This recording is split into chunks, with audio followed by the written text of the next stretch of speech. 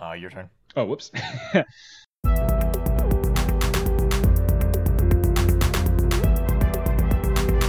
Two can play that game.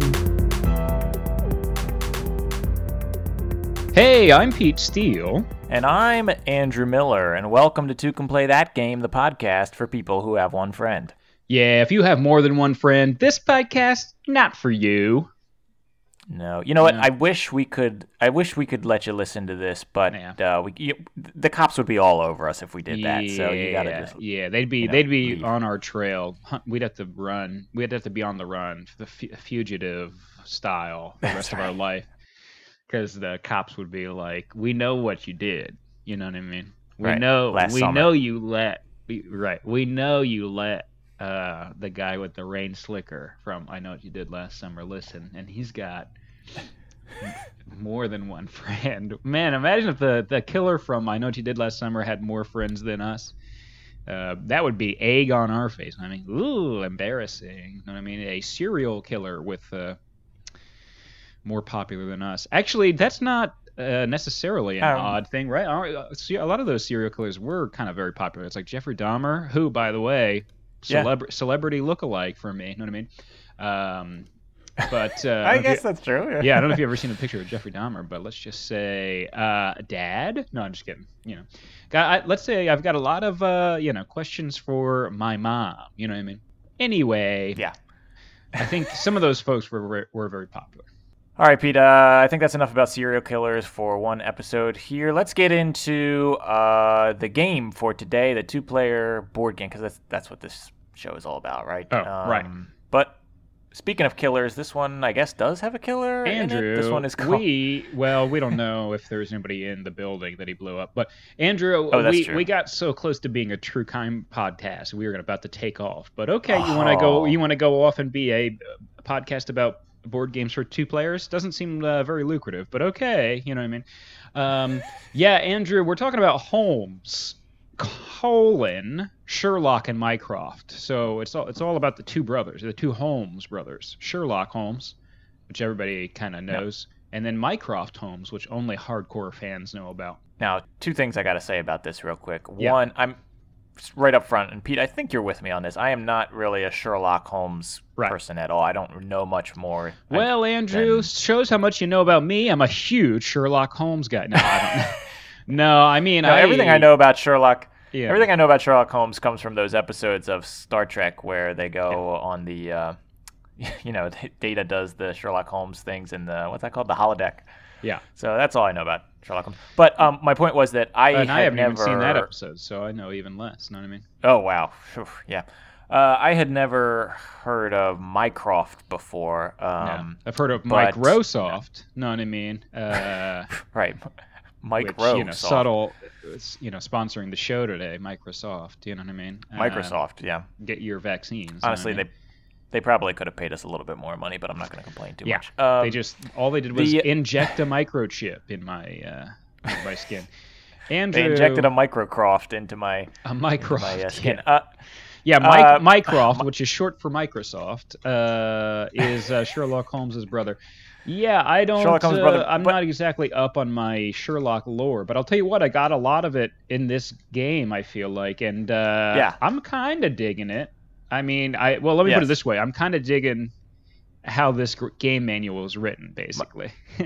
So Mycroft is Sherlock's brother, which I didn't know before. But my second point on this whole thing is, these are some. I mean, I don't want to be name shaming out there, but these are some really interesting names to name your kids. Sherlock. I mean, you don't mean anybody named Sherlock anymore. And Mycroft. That's his first name, right? I mean, Mycroft is his first name. Yeah. Well, I feel like back in the day, these were probably maybe on the top 5 popular lists of, on the baby list. You think? Like, yeah. Like how everybody is like Blake these days, or like. What's another name? Chase or something like that. You know what I mean? It's like, well, back then, Carter Mycroft. Carter. You know what I mean? Yeah. Back then it was Mycroft. Like it was people wearing, fuzzy sweaters in front of a sign that says like love is where the home is or whatever, and it's like big announcement. You know what I mean? expecting Baby Mycroft, Mycroft in 9 months or whatever. Yeah, and everyone's like, "Oh my god, little Oh, okay. little So Mycroft."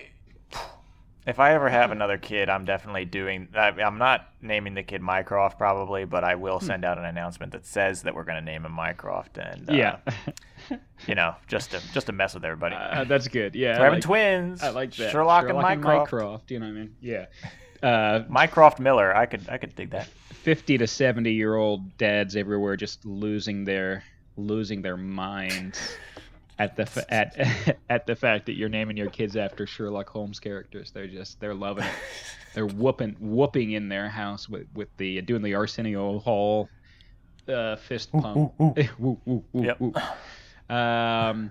Anyway, Andrew, this is a 2-player game, so you play as Sherlock and Mycroft. You're essentially you're representing a client. So Mycroft is canonically he works in a government position in the UK in the Parliament in the government in the UK, and Sherlock, of course, everybody knows, is a private investigator basically. And so Mycroft is kind of like a bureaucrat, small business guy. Yeah, and Sherlock is a classic small business guy getting stepped on by Parliament, represented by Mycroft. Mycroft is essentially a tyrant, you know what I mean? And Sherlock is, of course, all about freedom. And so yeah. That's really all they need to know about this game, right? That's really all I need to know Sherlock about this game. But in case that wasn't enough, can we sum it up in one sentence for the folks out there? One sentence explanations.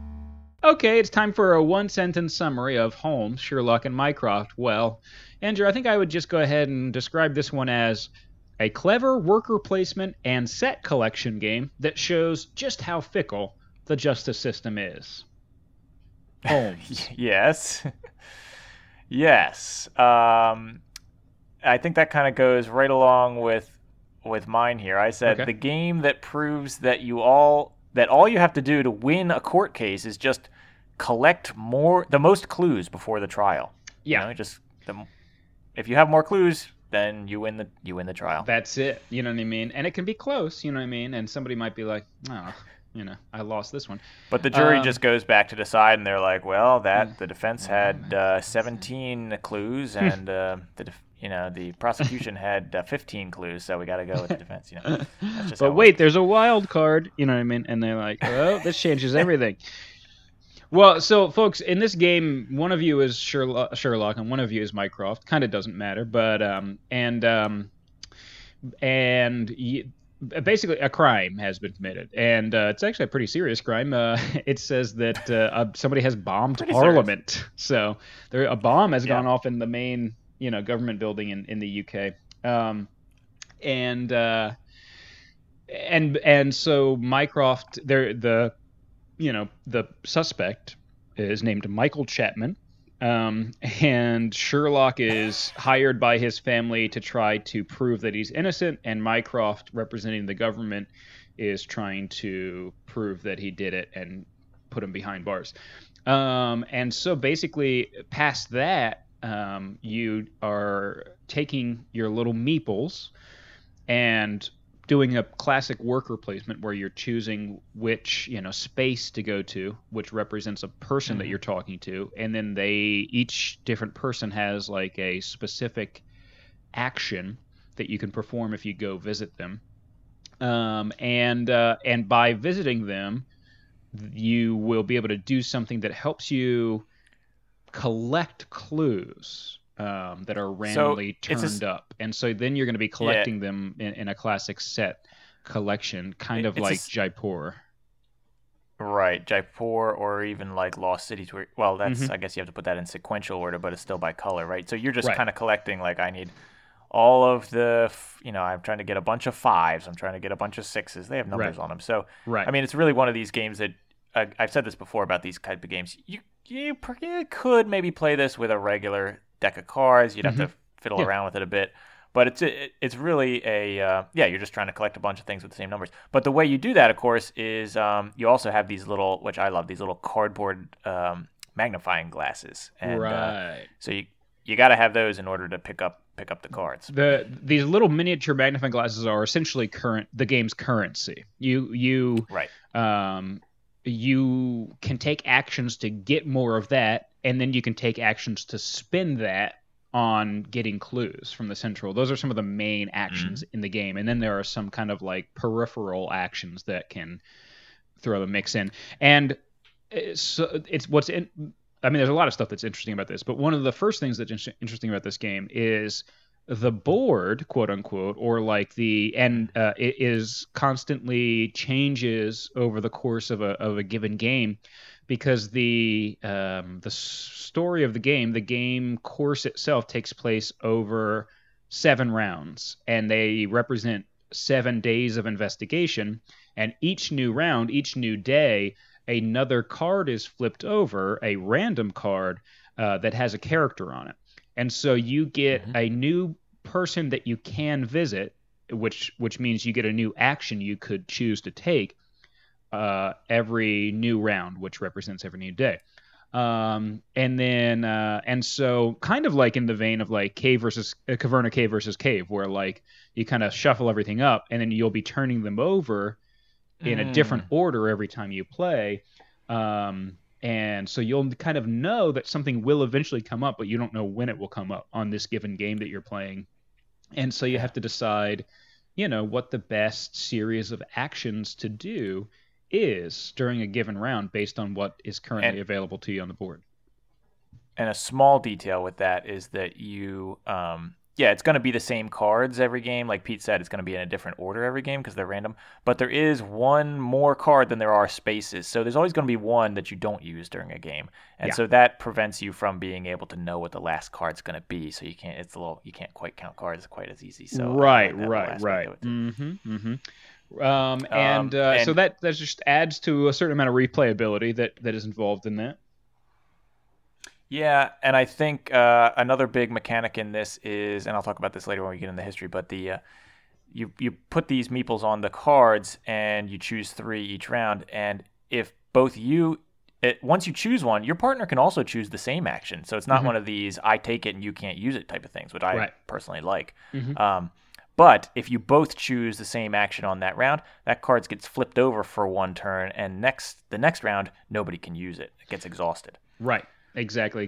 So there is a penalty. So yeah, like you said, you both can use the same action. So it's unlike a lot of like those Uwe Rosenbergs where if you're the first person to use it, the other person can't use it that round. You both could use a given action that round, but it exhausts the card, like you said, makes it unavailable for the next round. So you have to factor that in. Right.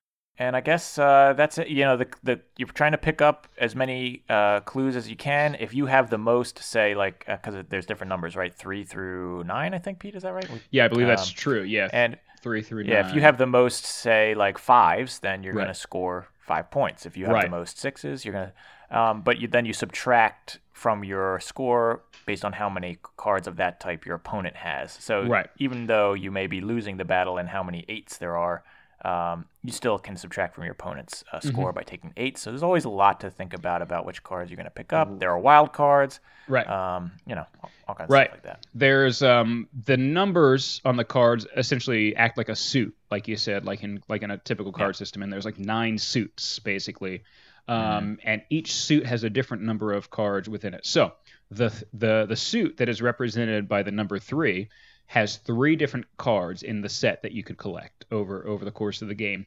And they are also represented by, I think, like a wax seal. And then the 4s are, I don't know, what are they, buttons? I can't remember what 4 is, but 4 is something where there's 4 in the set. They all have the number 4 on it, and they all have the same clue on it, which is like buttons or something like that. And then et cetera, et cetera. So one suit is like, used cigarettes that you found. One suit is all fingerprints that you found. Yeah, the 9 suit is fingerprints specifically. And so it's hard to collect that set because there are 9 different cards you have to get to collect the whole set. But if you get a little bonus if you can collect all the cards in the set, so that's nice. And also they're just worth more. And And so you're constantly, based on the pool of what's available to you, which is always 4 different ones that are flipped up at a time. You have to decide, should I go after this suit and start collecting more in this? And then I look over at the table and I say, no, Andrew already has that one kind of locked up.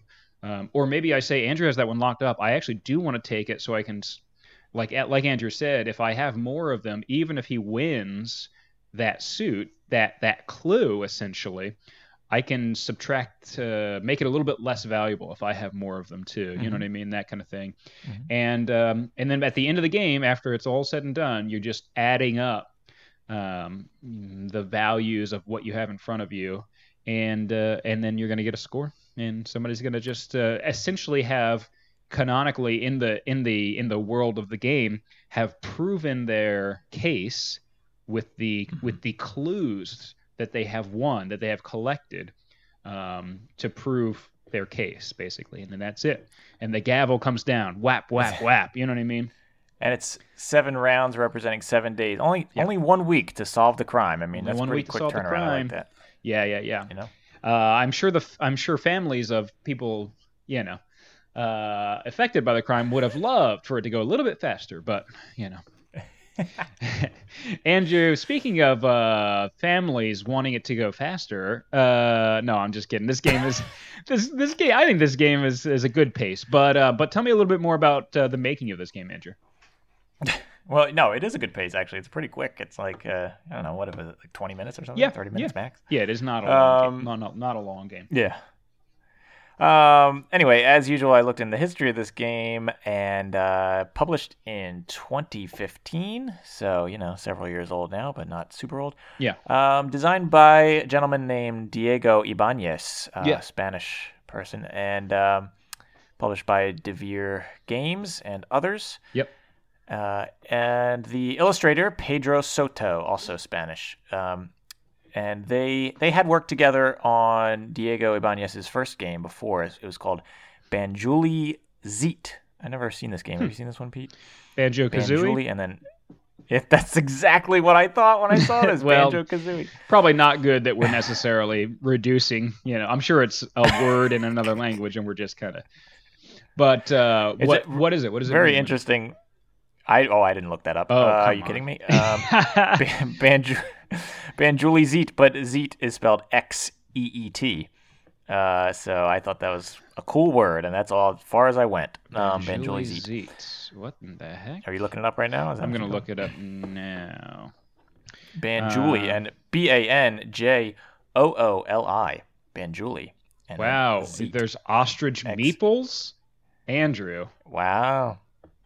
Okay, it scrapped this whole thing. We're going to review that game. This whole thing. We just gotta be.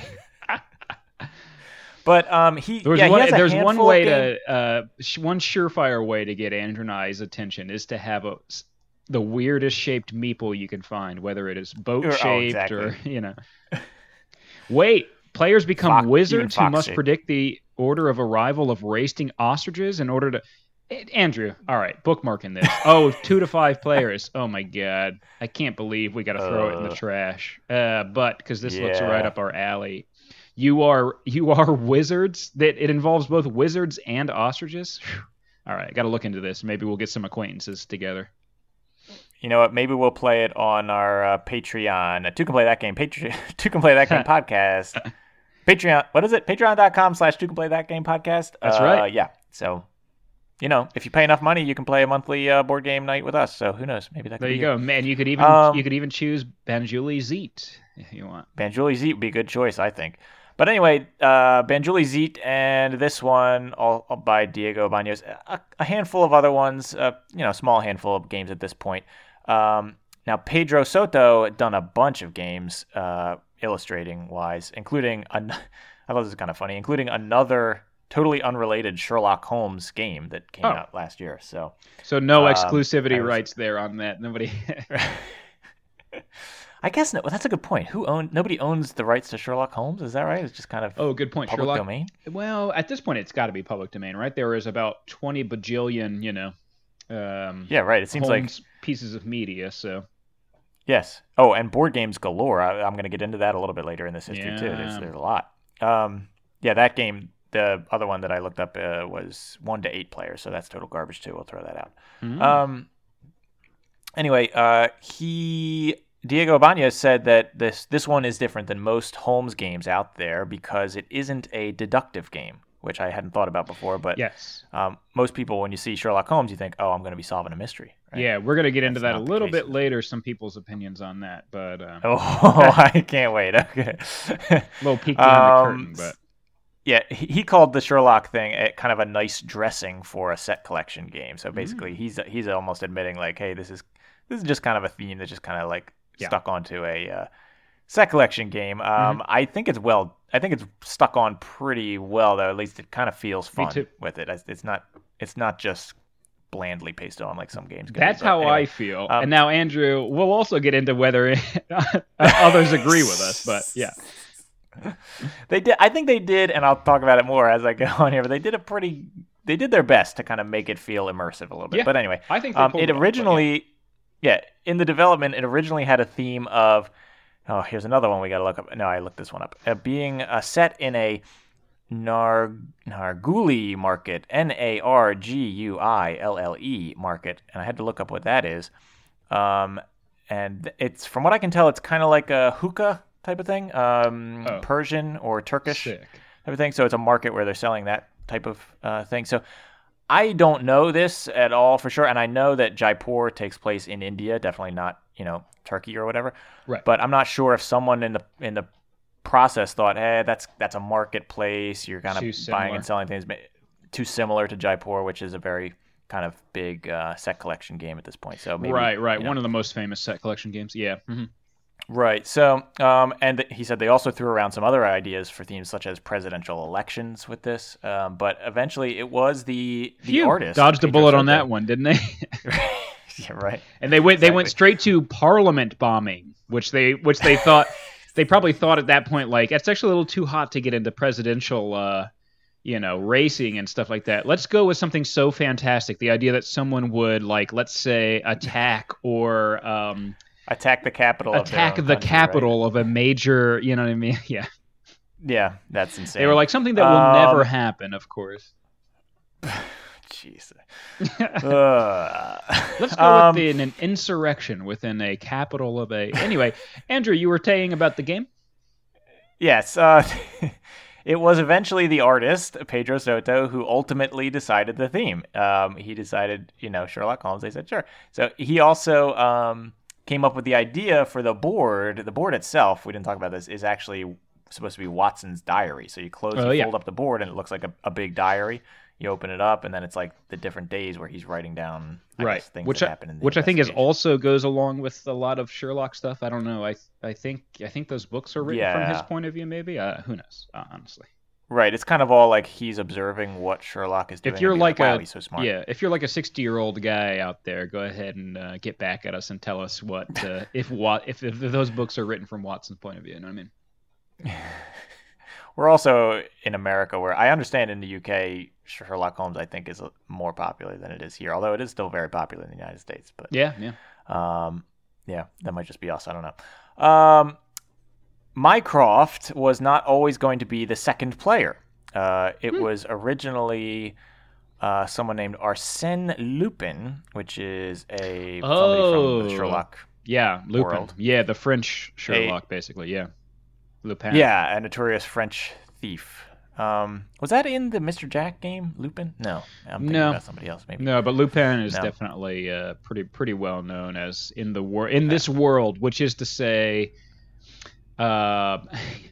old guy novels that they love to read. I think is you know what I mean. I'm gonna have to read at least one Sherlock Holmes book before I die, right? That's gotta be on my bucket. Yeah, you're like a James Bond guy. I would assume you'd actually really like. I've read every James Bond. I've read every James Bond. No, not every James Bond novel, but every original James Bond novel written by the original author. I've read all those, and they're okay. Yeah, this is okay. This is a great peek. This is a great peek into Andrew's life and getting to know Andrew, which is. He has made it a point to read every original James Bond book, but he doesn't even like them that much. But he will not stop. He has the Most of what Andrew Yes, spends his time doing for his free time is stuff that he makes himself do, basically, and he doesn't. It's all stuff that he doesn't even enjoy that much. It's great. This is so true. It's so true. Man, I watched the whole old Ewoks series from the 80s, the cartoon. It was horrible. I watched the whole thing. Wow. Yeah, it was horrible. And the droids one too. He's really the man really lives essentially in an ascetic's life. You know what I mean? He is like it's like he doesn't flog himself with a whip to stay close to Christ or whatever. He essentially does a different version of that. Listen, you're gonna read one of the James Bond books. You're not gonna read them all. How are you gonna do that? You gotta complete the quest. Yeah. No matter how bad it is. Yeah. All right. Yeah. And they weren't bad. They were fine. Anyway, Lupin, I think is what I was saying, right? Yeah. Oh, but then they went with Mycroft instead of Lupin because he isn't often included in games, so they wanted to get a little bit outside the box and include Mycroft in this one. Yeah. And at one point, though, they were also considering Watson for the second player. But he said that they were glad they did not because actually shortly after this game came out, another one came out that was called Watson and Holmes. So these games, like literally every single year, there's at least one Sherlock Holmes game that comes out. So yep. He's like, yeah, good. That would have been embarrassing, And I guess the only other thing I have here is that he said that the big breakthrough in development when he was trying to design this game was that when he added the mechanic of you can exhaust the actions for future use in the next turn. That's when the game got really fun because before that, people would just kind of get into a loop with the actions, whereas just you choose the same ones over and over again, and you'd kind of ignore a lot of the other ones. Yeah, I didn't even think about that. The fact that if there wasn't, because that happened to us a lot, where we would go to the same thing, and then we would have done it the next time if we could, but we didn't, and it did force us to have to find a separate strategy. And it's good that honestly that maintains a good balance though, because the only way it gets exhausted is if you both have used it.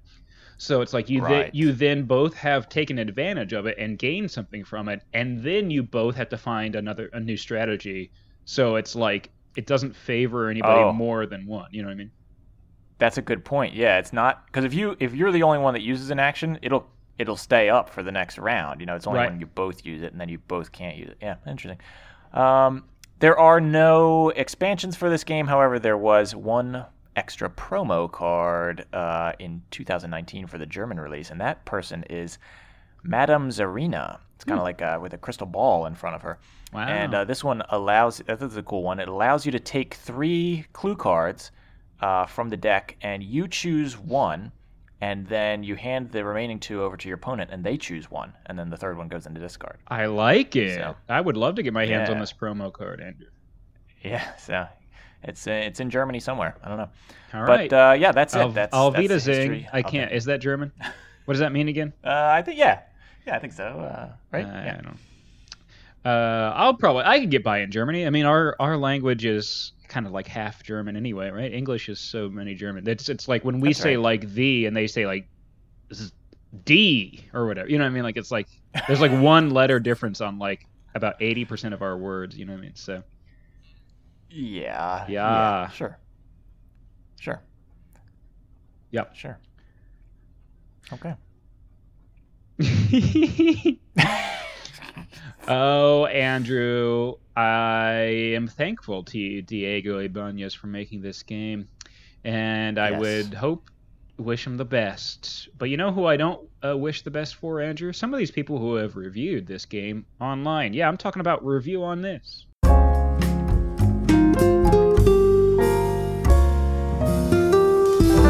Review on This. Okay, this is the segment where Pete's going to read some reviews that he found online of the game, and we're just going to assume what their life is like. Now, you said you don't wish these people well, so I cannot wait to hear what these. Well, some of them I think are just wrong. But some of them have to rest in trash. No, I'm just kidding. I don't know that there's anybody. I can't remember whether there's anybody in here I want dead necessarily, but I do wish that they would. Let's just say I wish they would visit Parliament on a certain day. No, I'm just kidding. Well, no. You shouldn't say that you want them dead. It's just that you want them to rest in trash. So it's when they do eventually die of natural causes, you want them to be in trash. Thrown onto a trash barge, basically. Right, yeah. No honorable, burying here for them. Yeah.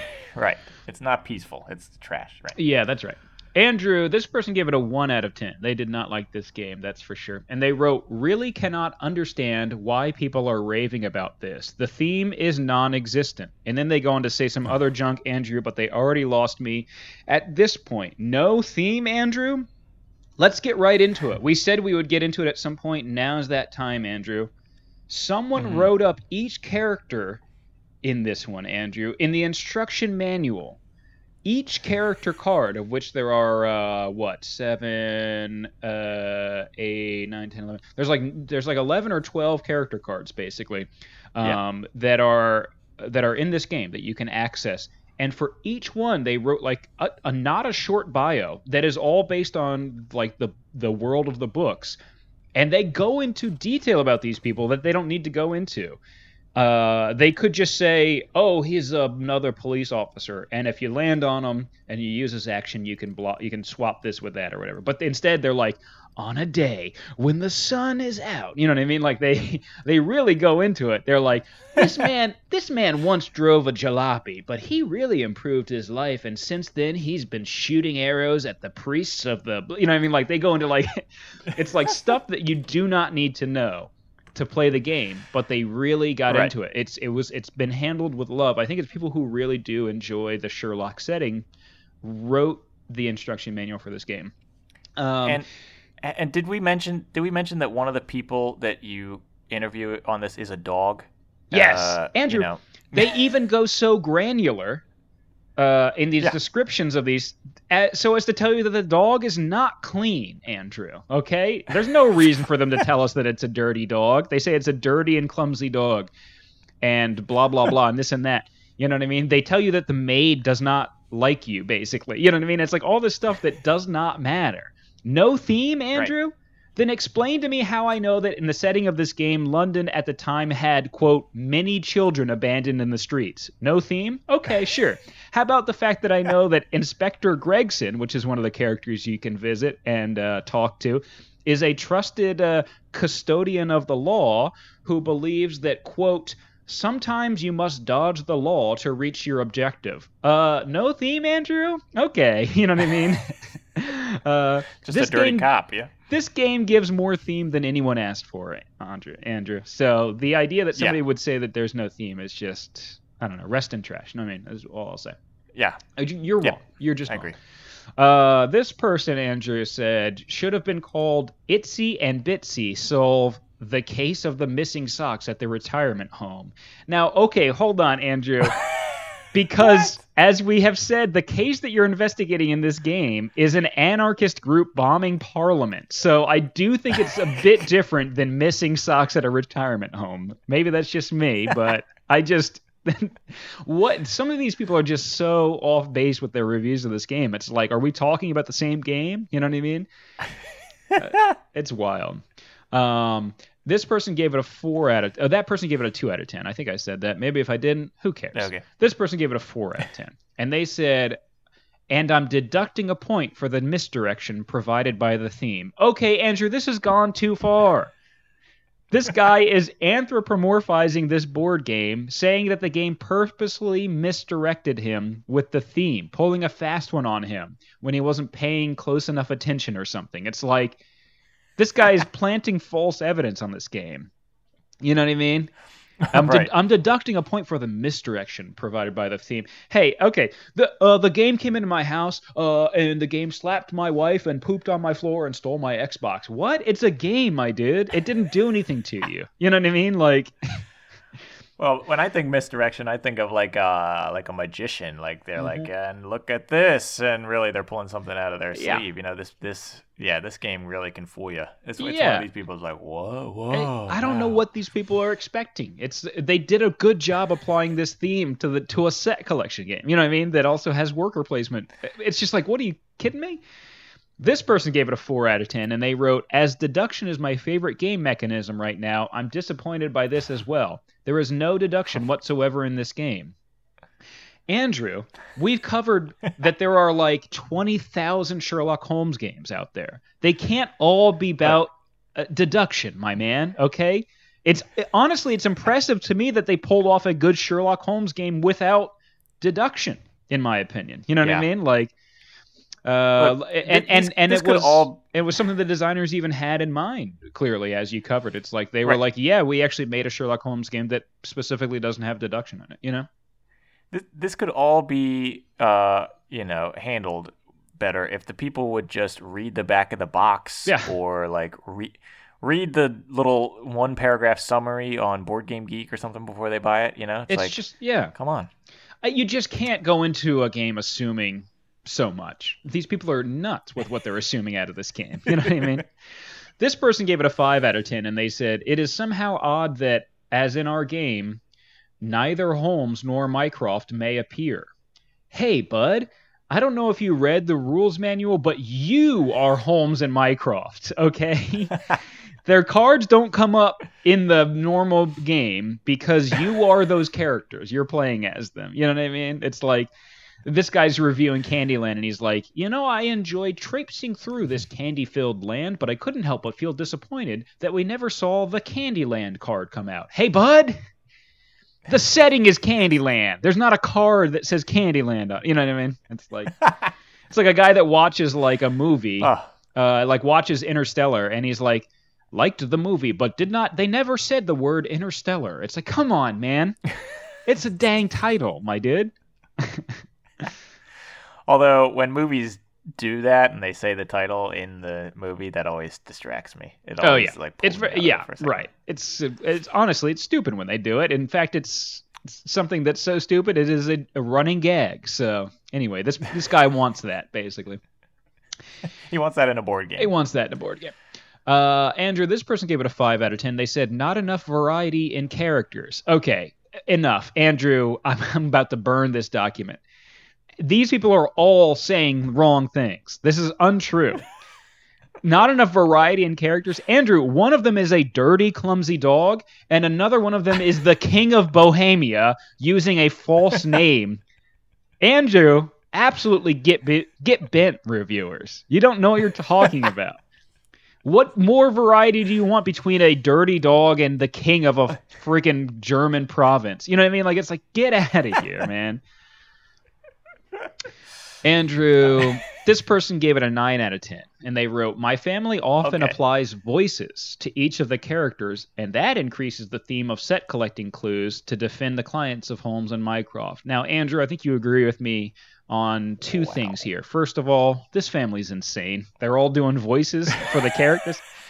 And number two, I would absolutely love to play games with this family. This sounds like a tootin' good time, my dude. If everyone just suddenly starts going like rip rap, you know what I mean? Well, yeah, yeah, of course. It sounds like a great time. I could imagine what they're there's that one guy who's he's just like a big muscle guy. Porky, he has a nickname, Porky. Porky or something, Porkins or something like that. Yeah, we would just refer to him as Porkins because it was like pork pie or Porky or something like that. I think his nickname is Porky, but yeah, you could be that. I could see how you'd be that guy, or the bellboy, or the dog. Even you got to talk like a dog. That sounds like a blast. I'm playing. It sounds like a blast. If you know this family, or maybe I should try to send them a message on Board Game Geek and say, hey, you want to come on the podcast? Love it. Do all the voices. Love it. Do all the voices for us. Yeah. Maybe. It'll be a Patreon bonus episode. Again, that website is patreon.com/Two Can Play That Game podcast.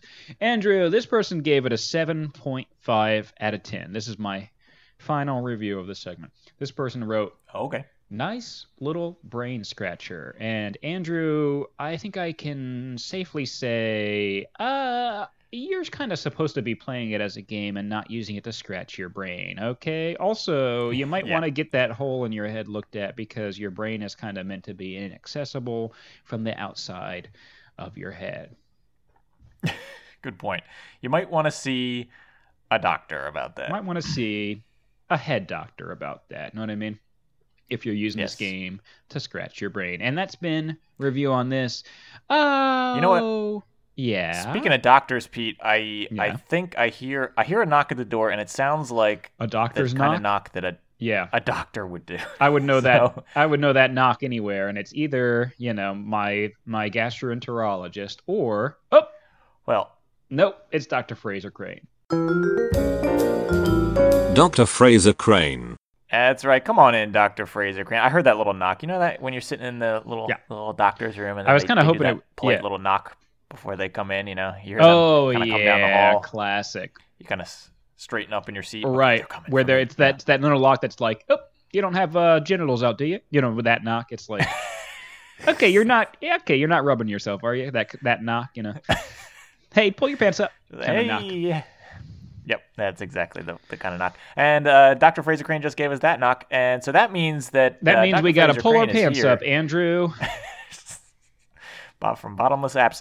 It's time for us to count down the top 10 phrases that you'll hear someone say while playing the game Holmes, Sherlock, and Mycroft. Number 10. Yeah, if you buy in bulk from the street orphans, you can get a great deal on magnifying glasses. Number 9. This cigarette is clear evidence that your client is guilty of being cool as heck. Number 8. You know, since I started using magnifying glasses, I'm noticing a lot more buttons and sticks of dynamite lying around the house. Number 7. This button that fell off is clear evidence that your client is guilty of having their pants fall down like a Mr. Bean sketch. Number 6. Yeah, I'm only using disposable magnifying glasses these days. I know it's wasteful, but my dishwasher just can't handle it every day. Number 5. This footprint is clear evidence that your client is guilty of being a hype beast with the freshest kicks in town.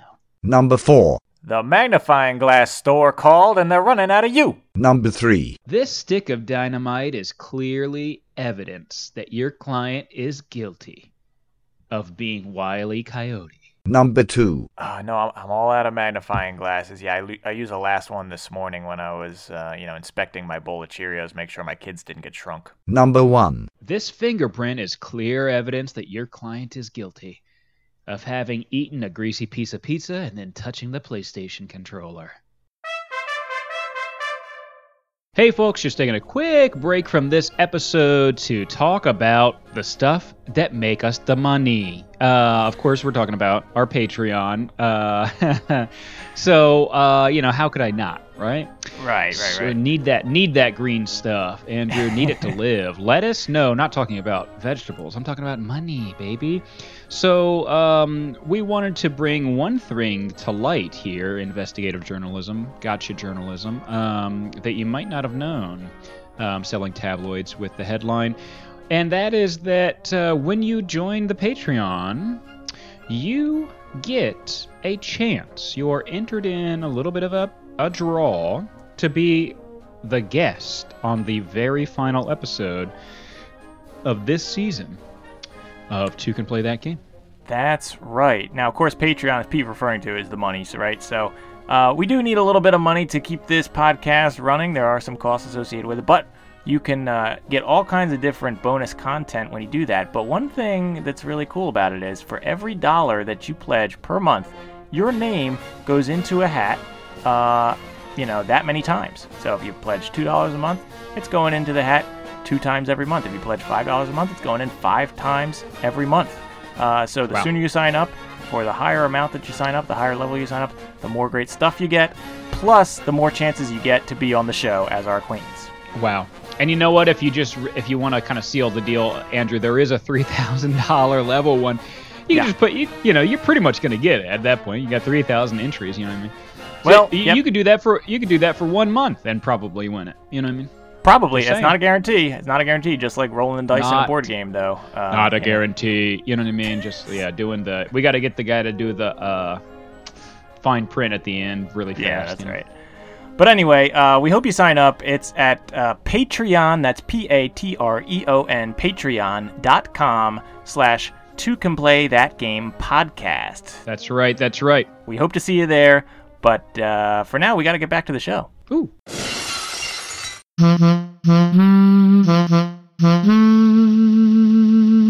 Love break.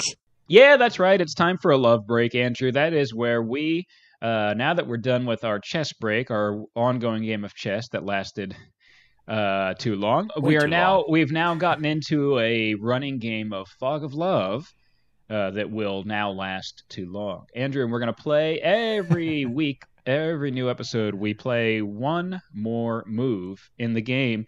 And it's my turn, Andrew, to play a scene into this very first chapter of our relationship. Just a quick recap. I'm a big old muscly chef with a flower hat, and I am in love with you, who are, in fact, a internet celeb influencer type with an old cell phone and a squeaky voice. That's right. Andrew, the scene I'm about to play is entitled "Are You Thinking About ... And here you go. You can read it here as I place it on the old stack, and it says. Now set the scene. Set the scene here, though, for our listeners here. They want to know what's So going on in our relationship. this one doesn't really. This one leaves a lot up to the imagination. So what I'm gonna say, Andrew, is that you and I are going. We're at one of those local arcade type rooms where it's all virtual reality. You know, those things where you can go in and you could probably pay way too much money to put on some virtual reality goggles and I don't know, do Fruit Ninja or something like that. Right. Yep. Yeah. And so, with a lot of attracting everybody who has like disposable city income, basically. So we're at one of those. It's right next door to Jimmy John's. So, we kill some time as we're waiting for our table to, and we have a reservation. We have a reservation at Jimmy John's, and right now it's, we got a little buzzer that will go off when it's our time. Anyway, that's right. And I say, I bet you're thinking about here's I'll set the scene. We're doing the virtual round. We're all spinning and like flinging our hands around. And we're doing like an escape room, a virtual reality escape room, and you are virtual reality escape room. Wow. Yeah, and you are just punching a grandfather clock to death because we couldn't get the puzzle right on it or something like that. We were supposed to like spin the hands on the clock a certain way, and we just couldn't get it. And you are just breaking the heck out of the thing, basically, to try to get the clue out of it.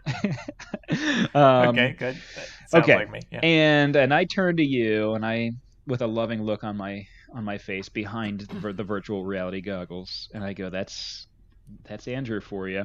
I bet you're thinking about blank. So now we both choose. It says the player makes a guess about what the partner is thinking. So I'm going to make a guess about what you're thinking about, and then you're going to choose what you're actually thinking about, and we'll see if they match. See if we match. If you choose, what are our choices here, Pete? Choice A is sex. You're thinking about sex, and that gives you a boost in what is this? Extroversion. If you choose B, it's what we'll have for dinner, and that gives you a boost in curiosity. C is you're thinking about a project at work, gives you a boost in discipline, and then D is something sad. You're thinking about something sad, which gives you a boost in sensitivity. All right, I'm gonna lock in what I think you're thinking about at this point. Do you know me well enough to know what I'm thinking, Pete? Well, I guess we'll find out. Well, as we've covered, we haven't exactly been on the same page up to this point. No, I don't think we've really matched anything up to this point. Yeah, that's the other thing. You can read on the bottom that an additional effect is if we both match. If I guess correctly what you're thinking, then we get +2 in our happiness, which is a nice running stat in this game. I have selected what I'm thinking. So, all right, I have selected what my guess of what you're thinking, Andrew. So you ready? Okay. 3, 2, 1. B, baby, yes. What we'll have for dinner? I guessed it correctly. You are thinking about what we'll have for dinner as you destroy an antique grandfather clock. And of course, I'm a chef, so I always assume that you're thinking about what I'm about to make you. You know what I mean? And well, that I'm always thinking about Jimmy John's as well. That's We're right. waiting on the That's right. reservation there, I guess. Well, and as you know, the local Jimmy John's does let me jump behind the counter and make your sandwich for you. So. Right. Yeah. Right. Well, you're big and muscly, and that flower hat. I always go. I'll take over. I'll take over from this point, and I shove them aside, and I slap, I slap extra ham on your sandwich or whatever, and they're like, "Oh, this whole sir, strip mall, oh, sir, it actually costs money to get extra cheese," and I'm like, "Nerd," you know what I mean? This whole strip mall just loves us. We're just breaking the grandfather clock in the escape room, and it's a virtual escape room, Andrew. It's just polygons. You know what I mean? Oh, okay. And quite frankly, the kids at Jimmy John love us because they don't care. You know what I mean? Right. You know what I mean? What do they care if they lose all their ham? Doesn't make any difference to them. That's a good point. Well, Andrew, I'd love to stay in this world with you. You know, I love to be here with you, where we can finally be in a relationship together. But I got to snap back to the real world where you have a family that keeps you from me. You know what I mean? And speaking of letting some other people into our world, I'm getting a call right now, and it's from some acquaintances.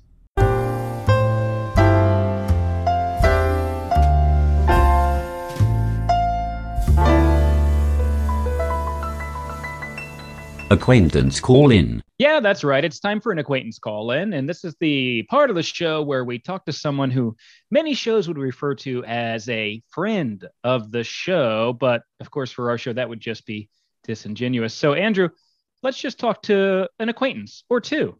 Who are we talking to today? Just some people we know, Andrew. That's right. Yeah, we do have two acquaintances on the show today. And of course, we're talking about the game today is about two brothers, Sherlock and Mycroft. So we thought we'd get some board game brothers on the show here, Pete. Wow. That's right. Two brothers, Bob Craig and Ryan Craig from One Day West Games. They are designing and publishing board games such as Monster Highway, Sheep Boomba, and also in pre-order now a new two-player game called Canosa. So welcome to the show, Bob and Ryan. Guys, welcome to the show. Thank you for having us. Yeah, thanks for having us, guys. Appreciate it. Oh, yeah. Our pleasure to have you. So let's think here. Well, Andrew, why don't you lead us off with one of the most earth-shattering questions we have ever had on the show? Okay. My earth-shattering question is, you guys are not our friend, right? No way. Not that I know of. No way. There's no chance. Wow. We've never Andrew, become friends before. Where'd you come up with that question? You knew that was going to be a good one, right? No. Okay, good. Now I our listeners, I could just tell by the excitement on your face that you had something hot and ready in the chamber, like Little Caesars. That's right. Has hot and ready. hot and ready pizza. I knew you were about to serve up a nice big cheese and or pepperoni pizza of a question there, and boy, oh boy, you didn't disappoint. Well, now our listeners can, rest easy because they're always a little bit on edge when we start these conversations. They went, "Oh, these guys friends with them." So now we know that Bob and Ryan are not our friends. We already established, Bob, Ryan, that you guys are brothers in the board game world, right? That's correct? Correct. Why don't you, tell us a story here? How'd you guys become brothers? Well, it all started with mom and dad. Twinkle in their eye. Okay, well, this is a family show here, guys. Yeah, kids at home, go ahead and cup those ears for a second here. Unless we're not friends, so we can do it. Yeah, exactly. Yeah, I can't stress enough. These guys aren't our friends who are about to get into the most X-rated talk that you've ever heard. You know what I mean? No, but if the parents need to have the talk with their kids and they haven't yet, go ahead and just pump that volume up. Know what I mean? All right, Bob, Ryan, take it away. Here we go. Yes, my name's Ryan. All right. Well, we'll save that for Two Can Play That Game After Dark episode later. But I say it involves a lot of zygotes, Andrew. I honestly do not remember what a zygote is, but I'm pretty sure they're all up in the mix. I think it's involved. I think so. I think it's involved. Yeah. Yes. Most games of Twister, that's how it ends. Right. Yeah. That's right. Yeah. Well, I guess a better question is, how did you guys get started in the board game world? Like, what made you decide not all brothers want to start a board game company with each other? So how'd this all come to be? Sure. I mean, I think the two of us we're pretty close together. We're 18 months apart, so we're close. We've always done everything together growing up. We actually work together. We're landscape contractors, like during the day when we're not board gaming. So we actually have like a family business that we all work together with, and we're entrepreneurs, and we kind of do our own thing. And we've always been gamers growing up when we were younger. So it's kind of like we have our business that we do our landscaping with, and we're used to working with our hands and being creative and that kind of space. And we were playing games, and then it just it's, I think most gamers kind of have that too, like that become designers. Like I think I love games. Like maybe I could go ahead and try and make my own, see what happens. Yeah. It's definitely like the rungs of a ladder, right? Of like getting introduced into the world. Before you know it, eventually you've gotten to the point where you're like, I'll make one of these things. You know what I mean? Yeah. Exactly. But most people don't even get near where you guys have gotten, which is to have at least 2 already published and more on the way. Most people are just like, I can make one of these things, and then they just have like 3 notebook pages. Sure. You know what I mean? And it just says, fantasy, hot fantasy chick, question mark. You know what I mean? It's like, okay, well, yeah, nice try. Nice try. You know what I mean? But we're kind of fortunate to have the schedule, like Bob said, because we're landscapers. And in the winter, we typically take like a month and a half off because the year is so crazy. So we kind of said that once we had Monster Highway, we fell in love with the process of designing games. We're like, you know what, this can just be like our winter project. So like we kind of put it in our heads, like, every winter we're going to get ready to release a Kickstarter. So the whole entire year working up to it, we do all the legwork because, Bob has like pretty much all the ideas for the game. So like all these game ideas pop up, and us working together every day, we can just bounce ideas back and forth when we're on jobs. So the game kind of like we design it like during the day, at nights and stuff. We pretty much build the whole entire game to the point where it's ready to rock and roll for a winter, Kickstarter release. That's awesome. It's kind of just the way our schedule allowed it to happen. Yeah. And that is why, all of your games take place in, 5 feet of snow. No, this is good. Exactly. Well, actually, I'm a little surprised that your games aren't landscaping thing. Coming up, actually, I think next week after this episode airs, we have a game about landscaping that we're covering. So, nice. A little bit. Oh, yeah. We get asked that a lot too. It's like, hey, how come you're out there? Right. It's like that old, comedian story where everybody's like, you can use this. Do you use your job in your routine or whatever? It's like, yeah. Hey, do you guys ever make a game of landscaping? Now that I know that you're gamers and landscapers, is like, well, I kind of, I guess we try to separate it. Yeah, right. Board gaming is like an escape, right? From exactly. Right. Yeah. Yep. And honestly, you guys separate it really well. I mean, your themes are all over the map, which I love. It's like sometimes people really get into like pretty mundane themes and stuff like that, or like a real niche, like a real niche. Yeah, right. Yeah. But I mean, Monster Highway, obviously monsters and running away from them on a highway, and then Sheep Boom Ba, all about like moving sheep around a field, which is also essentially a minefield to try to get them safely home and stuff. And Canosa is about sirens, calling sailors, to their doom, basically, and stuff like that. It's all over the place. So that I would say, I guess if Bob's the one really cranking out these ideas, I guess I would say good job, Bob.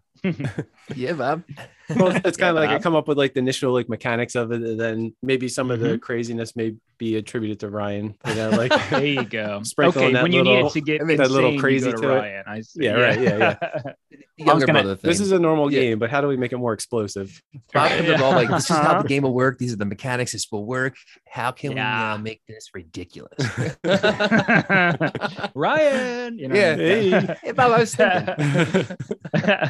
Well, so it sounds like to me, because I'm always interested with this with board game designers, like what comes first? Is it the theme or the mechanics? But it sounds like you kind of come up with how the game works and then kind of fit it into a theme. Is that right? Yeah, pretty much. We have like the general mechanic. I think Monster Highway, we had the general idea, like we wanted to build roads, we want to move cars. The monster kind of came in like after the fact. Yeah, I think all the games start with like a general construct to them, and then they kind of like evolve from there. Canosa actually like started out as shipwrecked sailors with like inner tubes around them, and that were the rings essentially. So they were kind of floating out there, and it didn't quite make sense because like, what are the tall piece? Like, is that like a buoy or something floating around? And it really wasn't that thematic. But both of us always enjoyed like mythology back in college, high school, that kind of stuff. So it's like we kind of gravitated. We're like, well, maybe we could work that in with the siren theme to it, and and not too many other games were kind of doing that. So I thought that kind of worked. Yeah. It definitely helps with the teach too, because if we're explaining the game to people and they go, oh, okay, that makes sense. Even though it's a pure abstract game where there's a tall piece and a little piece. But if you say that's a siren and these are sailors, it really helps with people understand and learn your game a lot easier. Yeah, perfect. I mean, that is a good point, actually. Yeah, because it is, on the surface, it does look like it looks like one of those kind of old school, like abstract games. It's got basically like a chessboard and then the wood pieces and all that. But just a light theme on there, kind of. Yeah, you're right. I guess it would help you understand. Oh, yeah, I'm supposed to be going over towards this one, and gives it a little bit of a little something extra. That's nice. Yeah, definitely. And Bob, you were talking about how when you need a little explosives going on in the game, you go to Ryan, which kind of brings me to my first question for you guys, because in this game, Holmes, Sherlock, and Mycroft, it's the two brothers are like on opposite sides of a case, trying to prove either the innocence or the guilt of a suspect, basically. And the suspect is accused of setting off a bomb in Parliament in England. So speaking of explosives, let's get right into the game. It's pretty crazy, but anyway, I guess not even worrying about the game so much as the characters, Sherlock, and you got Mycroft, the two brothers. Which one of you is Sherlock and which one's Mycroft? So Sherlock, of course, it's kind of like the go his own way, do it yourself, gumshoe on the side. And Mycroft is a little more buttoned up, and he's a government parliament member or something. I can't remember exactly, Andrew. He works for the government. He's a little more. He's a bureaucrat. Following a straight path. All right, then. Okay, well, that answers that. That's pretty straightforward. Then, Ryan Sherlock. Ryan Sherlock. Okay, I'm picking up. Always been like that. Always been like that since we've been little. Rule breaking, explosives. Okay, Ryan, calling the police on you right now. Right. And staying on the idea of like a trial. If you were on trial for something, would you be comfortable with your brother, being responsible for proving your innocence? What do you guys think? I need an answer from both of you, and maybe the other one, you can listen if you want, but I would be perfectly fine with Bob proving my innocence. Yeah. But Bob is together in every sense. Everything, every thought will be organized. You can count on Bob. Precise. Yeah. No, my innocence would be proven in probably like a minute. I would just be a bumbling mess. I'd be good I'd be good with Ryan representing me as long as he didn't write anything down, because nobody would able to understand anything you wrote down. Bad handwriting's horrible. You should have been a doctor. I would start real calm. Yeah. And it would escalate out of control. My brother would never do that. You'll never take me alive. You never take him. You gotta get to me to get to him. The judge is slamming the gavel as hard as possible. He's like, all right. Enough. Order. I need order. Lock up the lawyer and the suspect. Yep. It's like, this is unprecedented. I was gonna say, speaking of locking up, it would be a little fun fact. So with Monster Highway, we did a little commercial video shoot, like circling back to what we were talking about earlier with the videos, for old school commercials. We actually went up to. Are you guys familiar with Limerick, the power plant? It's like the nuclear power plant, not too far from us here. I know of Limerick, Pennsylvania, but I don't know anything specific about the power plant. What is it about the power plant that is infamous? It's just the fact that, from us, it's a few miles away. There's all kinds of like Fallout rules and stuff. Like if something were to happen, Okay, cool. meltdown, Okay, these are the cool. places you have to go to. Yeah. We live in the Fallout zone, basically. Yeah, we're pretty much like in Ground Zero, which falls back into the game. But we actually like went on site and like shot a lot of the video clips. Like if you watch our commercial for the game, it's actually like on site at Limerick. So like the old visitor center, which is closed down, it's really creepy. They should totally film like a movie there. It's awesome. Got you. Yeah. Oh, but nice. Ryan's walking around like in a hazmat suit, and I'm walking around with like a clipboard and like a shirt and tie and that type of stuff. And again, I'm sure we were pretty much like on private property. Oh, like, absolutely. But I mean, anything for a good board game shot, you know? Yeah. No, everything we did was probably Everything illegal. was definitely illegal. Yeah. I love that how Bob's like, oh, we were, maybe on private property, and Ryan's like, oh, absolutely, yeah, we were. No, we were there. Oh, no, I read the signs. Yeah. I'm pretty sure in one of the shots, it actually says in the background. You're trespassing. Yeah, no, so we shot Monster Highway because going back to our, talking about Crossfire previously, but the commercial, we love those retro commercials. So we made a commercial for Monster Highway in the style of like a retro board game commercial. Because again, I love it. That's what got us into gaming, was the retro stuff, which is why Monster Highway has that wacky theme that we love, the retro stuff. Yeah. Well, so that's awesome. So yeah, we were talking about Crossfire, an infamous game here on this show back in the green room. What are some of your maybe childhood favorite games that you guys grew up with? Anything that you guys used to play all the time as kids? Dizzy Dinosaurs. There you go. We were just Andrew and I were just talking about that. I think probably in our private life. I just texting Andrew at 3 a.m. You up? You remembering Dizzy Dinosaur or whatever. But we were just talking about that one. Yeah, that was a wild one. That was one of our go-tos. It's like if you guys ever want a crazy time, like you could both bring a copy each and you do a double Dizzy. It's insane. Whoa, that sounds awesome. It's been done. It's been done. Oh yeah. It's been done. Oh yeah. It's happened. Double Dizzy. That's too wild for me. Dizzy. I'm too old for that. That's right. Yeah, Andrew's kind of got a Mycroft thing, thing going. Okay. Gotcha. Okay. He's a single Dizzy kind of guy. Yeah, he's a single Dizzy kind of guy. One Dizzy is enough. One right. Dizzy. I see two Dizzies. Man. I'm a gas. Yeah. It's just too much. Shark Attack. Yeah, Shark Attack was good. Shark Attack. Yeah. Mm-hmm. Do you guys remember the old Fireball Island too? I remember one time when I was a kid, my brothers got it for Christmas, and our babysitter, I don't know why. I think maybe we just convinced them, but he like took them up to the attic, and that's where they kept the Christmas presents. And then we found out that they were going to get Fireball Island for Christmas. Oh my god! Oh my gosh! Best present ever. I didn't know that you had that, Pete. Wow. That's yeah. I mean, I don't know that we didn't. I don't know that we played it a lot, or maybe I didn't. Maybe they didn't include me a lot. Let's put it that way. They're 6 years older than I am, so there you go. So, if you guys had to choose between a streetwise orphan or a dirty dog to find a clue for you, which one do you choose? And this is directly from the game here. So, you can either get a streetwise orphan. The dog knows the streets well. I'd have to go with that. Yeah. Yep. They know who's giving out the donuts at the end of the day when they're stale and getting the food. Yeah. That's my kind of clue, honestly.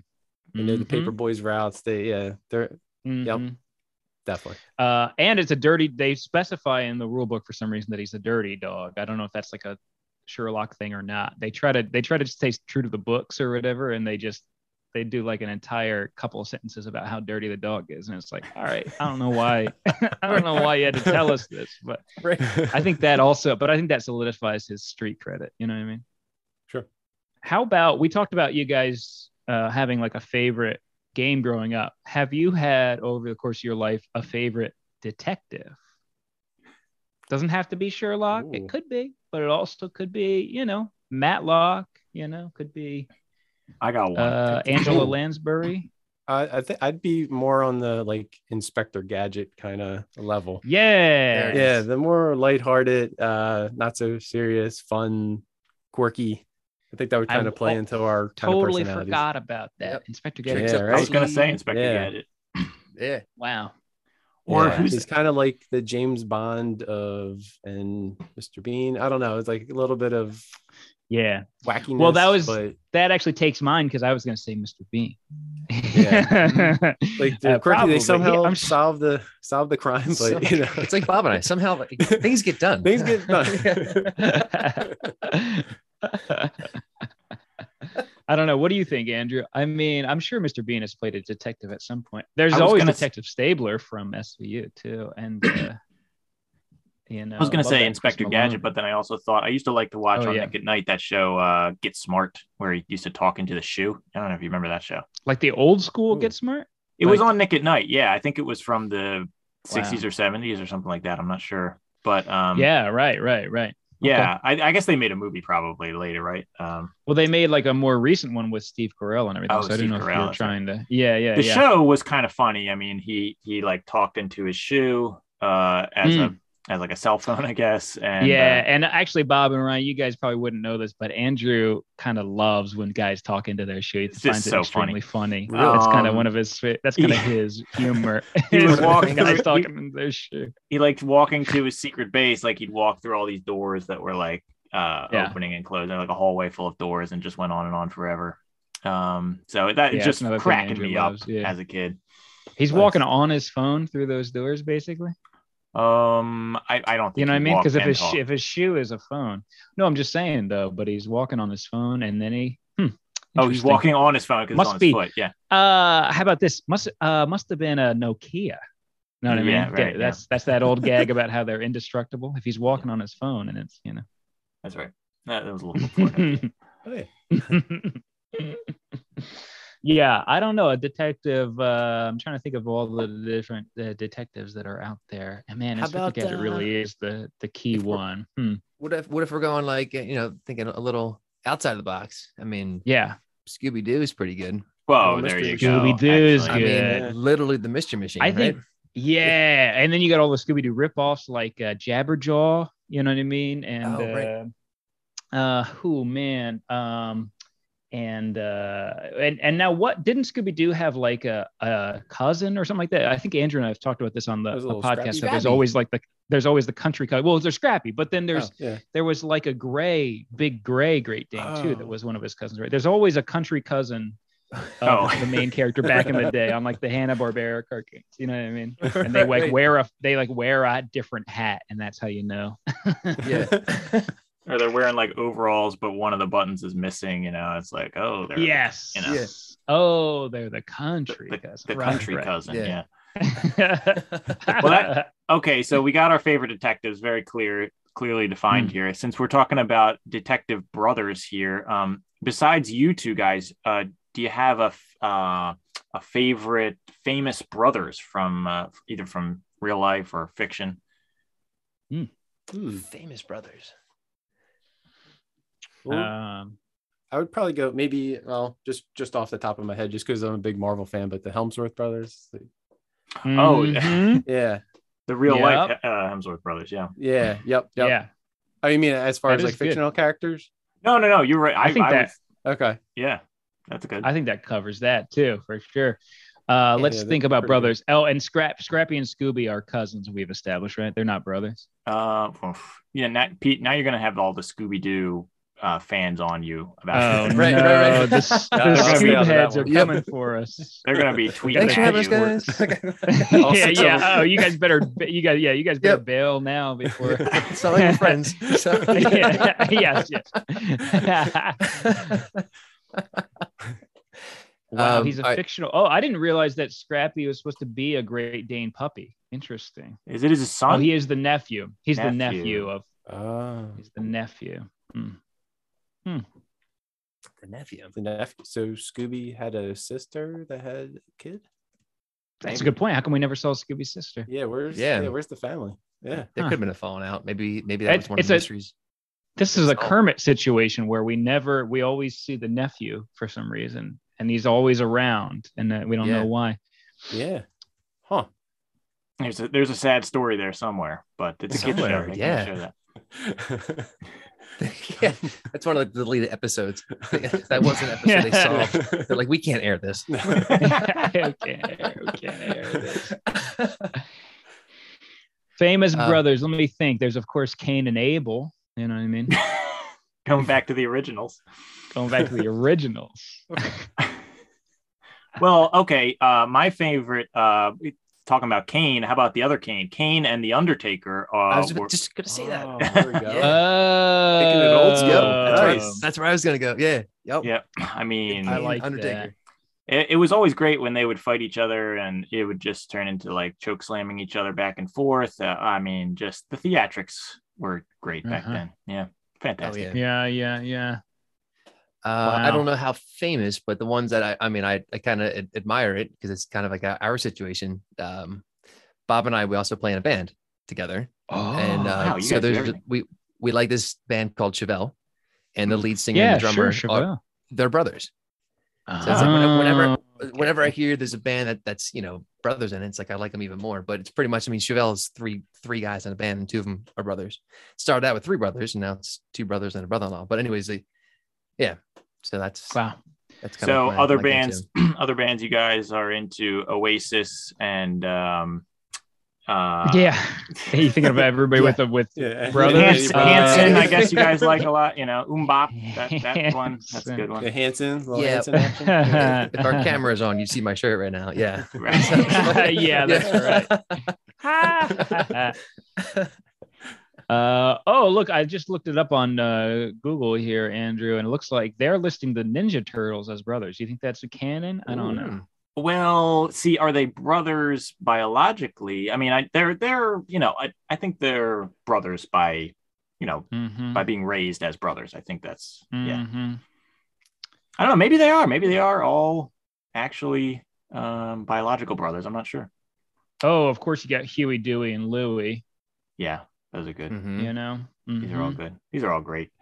Yakko and Wacko Warner, huh? Right. Yeah. All right, we're scraping the bottom of the barrel. Cat dog. Yeah. Hold on. Cat dog. They are not brothers, are they? Oh, I guess. Are they not? Well, they're one. No, I guess. I guess that's true. Well, all right. You're about to get into some real shaky territory, Andrew. That's true. It's a cartoon, people. Have you seen Forrest Gump before? Forrest Gump. You guys have seen Forrest Gump? So I just was watching the movies that made us. It was on TV last night. Oh yeah, yeah. They were doing the Forrest Gump thing, and there was like a fun little fact there. So Tom Hanks, during that running sequence at the end, the film production company was like, it was like over budget, and they wanted to cut out that whole running sequence when he goes to like all those different shots around the country. Right. Oh yeah. And in order to try to expedite it, they actually brought in Tom Hanks's brother to act as a like double for him for some of those running scenes. So they could cover like a bunch of different shots a lot quicker. So his brother stood in for him, which I never knew. I was like, well, that's kind of cool. I never knew that either. I did. I think his brother, they might be good brothers actually, because I think his brother does a lot of stuff for him. I saw an interview with him one time where somebody had a Woody doll from Toy Story, and they were like squeezing it or like pulling the cord, and it was saying all his catchphrases, and they're like, "Is this you?" He's like, "No, that's my brother. My brother does all that stuff." So he does. His brother does the voices for Woody for the toys, or for like toys or video games or whatever. If he can't do it, his brother does. Oh, that's cool. So he's got like a whole, So if one of you guys ever becomes, famous, then maybe the other one could kind of like, just fill in for the other one for all the merchandise. Yeah. Well, and also it kind of brings that's a good way to end the question about, favorite famous brothers, because it brings us to probably the ultimate two famous brothers, which is of course Colin and Chet Hanks. You know what I mean? Probably two guys who we equally look up to as yes. Yeah. Right. It is by this time it might not be White Boy Summer anymore, but by the time you're listening to this, but no. Well, this has been just riveting talking about brothers here. I want to bring it back to board games for a second here. Brian, Bob, can you guys let our listeners know where they can find out more about you guys and your games? Sure. You can find us on the web. We're at onedaywestgames.com. We're also like on all our social media platforms, Twitter, Facebook, Instagram, all at One Day West Games. Yep. And then we also we have YouTube. You can get our commercials on there too for at One Day West Games. Yeah, nice. All your commercials are on your YouTube. All our ridiculous commercials. Yeah. So guys, that's been Bob and Ryan. We'll have all those links in the description of this episode too. So Bob, Ryan, thanks for coming on. And thanks for coming on, guys. We're excited to see everything that's about to come out from One Day West. This will be great. It's awesome. Thanks, guys. It was a pleasure making your acquaintance. Yeah, absolutely. There you go. Certainly was a pleasure. Right back at you. Yeah, not too much of a pleasure though. It's just an acquaintance. No. Right. Yeah, not too much. Of a Don't get an acquaintance worth of pleasure. Yeah. Sure. All right, that's been Bob and Ryan. Thanks, guys. Talk to you later. Man, that was so fun talking to them, wasn't it, Andrew?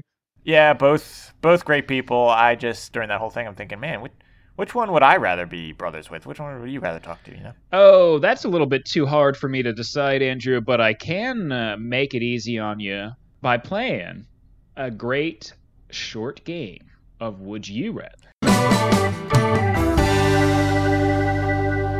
Would you rather? Okay, yes, and of course I didn't mean anything. They're both great. I couldn't choose between those two brothers. But yeah. Would you rather? This is, of course, we're going to play the classic game of Would You Rather, play this game of Holmes, Sherlock, and Mycroft, or blank. Okay. So, what are we going to do? Andrew, I'll lead us off. Would you rather play this game, Sherlock, Holmes, and Mycroft, or blow up Parliament? Think carefully, because the FBI is listening. Okay.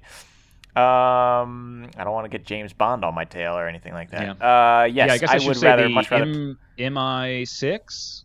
Is that who? MI5? I think the one in James Bond is MI6, and the one in real life is MI5. I think. I don't know. Something like that. Okay. Yeah, I think that's. All right. You know what? The only MI I care about is MIB, Men in Black, baby. Oh yeah, that's right. Yeah, well, they might get on our case too if we start bombing Parliament, if there are aliens involved. They will, because of all the aliens that are shaking the president's hands in the Rose Garden of. Oh wait, the Parliament. Right. Well, I did from the White House. But... I did read that tabloid that said that the Queen is actually an alien. So. Yep. So we'd probably have the Men in Black on our case here. So what do you think? What would you go with? I would rather play this game, obviously, because it just seems like way too much work to bomb Parliament, and also pretty illegal. So I'm not going to do it. Also illegal, and also I have no idea about British politics. So sorry, I don't have that kind of time. So I don't. That's for someone else to blow up, not me. Yes. You know what? Speaking of the Queen being an alien in the tabloid, Pete, would you rather play this game, or would you rather write a gossip article for a tabloid? Wow, just like one of the characters in the game there, who is the juicy, the tabloid journalist who gives you rumors. Remember that these types of rumorous articles are not based at all in fact, so you can have some fun with this one, Pete. Yep. But sounds like work to me, Andrew. I don't like writing a single thing that I don't have to, even my own name. So I'm going to go ahead and play this game. Good call. Yeah. Andrew, would you rather play this game or be able to animorph, but only into the form of a dirty and clumsy dog? Wow. That's dirty and clumsy. Yeah. Man, you know what? Actually, it's funny because the next one I had on my list was, would you rather play this game or be a dirty and clumsy dog? See, so it's a little bit different. You're saying, mine animorph is you into can just, a dirty? Yeah, you can animorph anytime you want, but only into a dirty, clumsy dog. And in yours, I'll answer yours because you just have to be a dirty, clumsy dog. I'll answer yours first. I would love to be a dirty, clumsy dog because I bet they're living their best life and they're loving it. Know what I mean?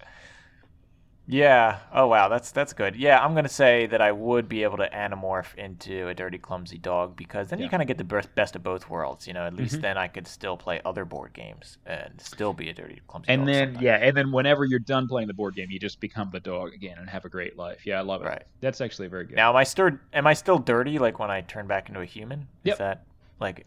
yeah, okay. You're Pigman from Peanuts. Okay, perfect. Pete, would you rather play this game or be an orphan on the streets of London? Wow, Andrew, you know what my next one was? Would you rather play this game or be an extremely street smart orphan? So in your think case, we kind of went down the same road. In your case, it makes I don't have any say in how street smart I am. I just happen to be an orphan, so I'll definitely play the game. You're just an orphan. But in my, that's the trade-off. Is your parents are dead, but you are pretty street smart. Nah, I still play this game. I don't care how street smart I am. Yeah, I'm not really a big fan of my parents being dead, personally. So, Andrew, would you rather play this game or go against your brother in court? Play this game? That sounds pretty horrible. Yeah, I would. Yeah, exactly. I mean, unless what you're getting out of it is pretty cool, I guess. I don't know. I'm trying to avoid being in a court in any capacity usually. Yeah. So, that sounds even worse. So. Yeah, it's a good point. Good point. I'll play this game. Pete, would you rather play this game or have your own personal bellboy? Wow, Andrew. Well, you know me, I believe in workers' rights, and I would certainly, I don't have the kind of money to pay a bellboy. I don't want it. And I would not want to have them in my employ and not pay them well. So I'm going to play this game, Andrew. Okay. And I'll get my own luggage or whatever. Andrew, would you rather play this game or own 24 miniature magnifying glasses? Now, are these made of cardboard or are they real functional? No, these are real miniature magnifying glasses. Wow. Because we already own 24 miniature cardboard magnifying glasses since we own this game. That's true. I would still play this game. I mean, if it's going to be a miniature magnifying glass, how many? You'd have to hold it really close to things, I think. Right? Well, or you could give them away to mice or whatever. Good point. So if you have a lot of mice in your life that you got to buy Christmas presents for, you know what I mean? Now you're covered. If you have 24 mice in your life. Would you rather play this game or be able to commit unlimited crimes and seemingly survive anything, a la Moriarty? Oh, if I could be Moriarty? I'm not interested necessarily. Oh, no, you're not Moriarty, but you just have the ability to always seem like you're dead, but then come back and never seem to pay for your crimes. Right. Interesting. This is kind of appealing to me, but it would have to be the right crimes, and it would have to be the kind of thing that benefits, the working class and the poor. So it's kind of like a Robin Hood type situation. Yeah. Crimes, not like in what's that game? Not like in. Oh yeah, not like in the Uwe Rosenberg classic, whatever that game's called. Robin of Locksley. Robin of Locksley, where that has, this game has more to do with Robin Hood than that game does, quite frankly, in theme. Andrew, would I want to be able to do crimes? That is appealing to me. Man, oh man. Yeah, I'll just go with that, Andrew, because I could steal money from some big rich guy like Jeff Bezos or something like that, and I'd be able to get away from it. And so I'd say, yeah, that's good. Perfect. Yeah, and I'll just play one of the other 20,000 Sherlock Holmes games instead, if I need to. Andrew, would you rather play this game or collect a bunch of used cigarettes as evidence? I'd rather play this game. Okay. Used cigarettes are definitely something that grosses me out for sure. You say, okay. Okay, so you're not solving crimes? Okay, so somebody's, justice is not served just because you're kind of skeeved out by some roaches, some roached cigarettes, as they call them, darts in Britain, I think, smoking darts for cigs. So you're not gonna some darts? Some used darts. Yeah, it's cool slang that I picked up from overseas. Smoking darts. Have you ever been to England before? I've never been to England before. Right. Okay, good. Okay. No. Didn't think so. No, the darts are too expensive there. Okay. All right. So you're not picking up the darts from the ground. I'm not. Okay, the used cigarettes. Okay, fair enough. I don't. Oh yeah, good point. Actually, it's like litter. I should be picking them up. No, I'm not. Pete, would you rather play this game or have your nickname be Porky? But before you answer, just remember that you get to be really strong and you can beat people up. Whoa. Okay, so I mean, I don't mind being called Porky. I don't care. So I'll go with really strong and beat people up. Honestly, yeah, why not? Okay. What if you can't wear pants, a la Porky Pig? Even better. Wow. Hey, listen, don't threaten me with a good time, Andrew. Andrew, would you rather play this game or be able to, after talking to two people in the same day, just make yourself unavailable to anyone else? That's I can do that if I want to. I could just say no, I'm not available, right? Yeah, but people might saying... think you're kind of weird for doing it just after talking to two people or whatever. You know what I mean? Like, let's say you wake up. Let me put it this way: you have a wife and two kids right now. So the minute you talk to two of them, you can't even talk to the third. So. I see. Wow. So even my own family counts as okay. It's not just like people at work or whatever. It's okay. Wow. Then no, I'd rather play this game. Okay, fair enough. I just don't think I'd be able to get a lot done if I did that. Yeah. I know, but it would be great. Doesn't it sound like heaven? Yeah. On days that we recorded the podcast, I'd be real careful not to talk to more than one person. Yeah, I'm kind of talking to me is kind of like talking to two people, so I'm gonna need you to just abstain for the day. You know what I mean? I mean, if we have acquaintances on, boom, that's it. That's the whole day right there. Okay, Pete, I got one more here for you.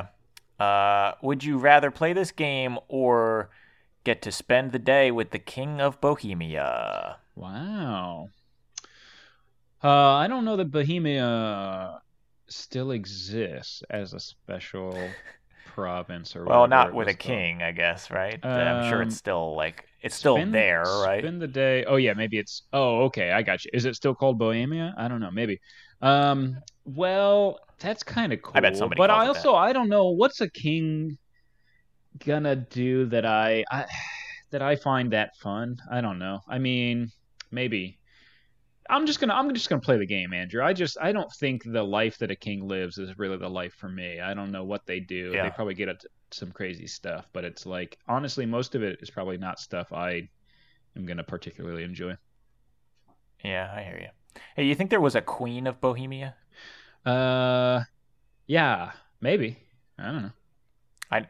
I know that they'd be singing a rhapsody about it, right? Okay. Okay. I was like, there has to be more to this than little dad joke. I could not see where you were going with it, but I was like, this would be really weird if this didn't lead somewhere. Bohemian Rhapsody, yeah. Mm-hmm. That's that song where they go, "Is this the real life? Is this just fantasy?" Hey, speaking of that, our next segment. Is this just fantasy? No, we're not doing that segment this time. We are doing the segment. We are doing a segment called "Life of the Party."